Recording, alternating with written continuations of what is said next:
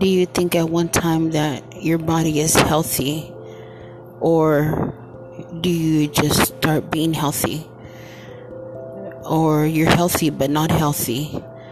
And that's one thing that you have to realize, that even though you're eating right, even though you're taking vitamins, even though you're exercising, you're still not healthy.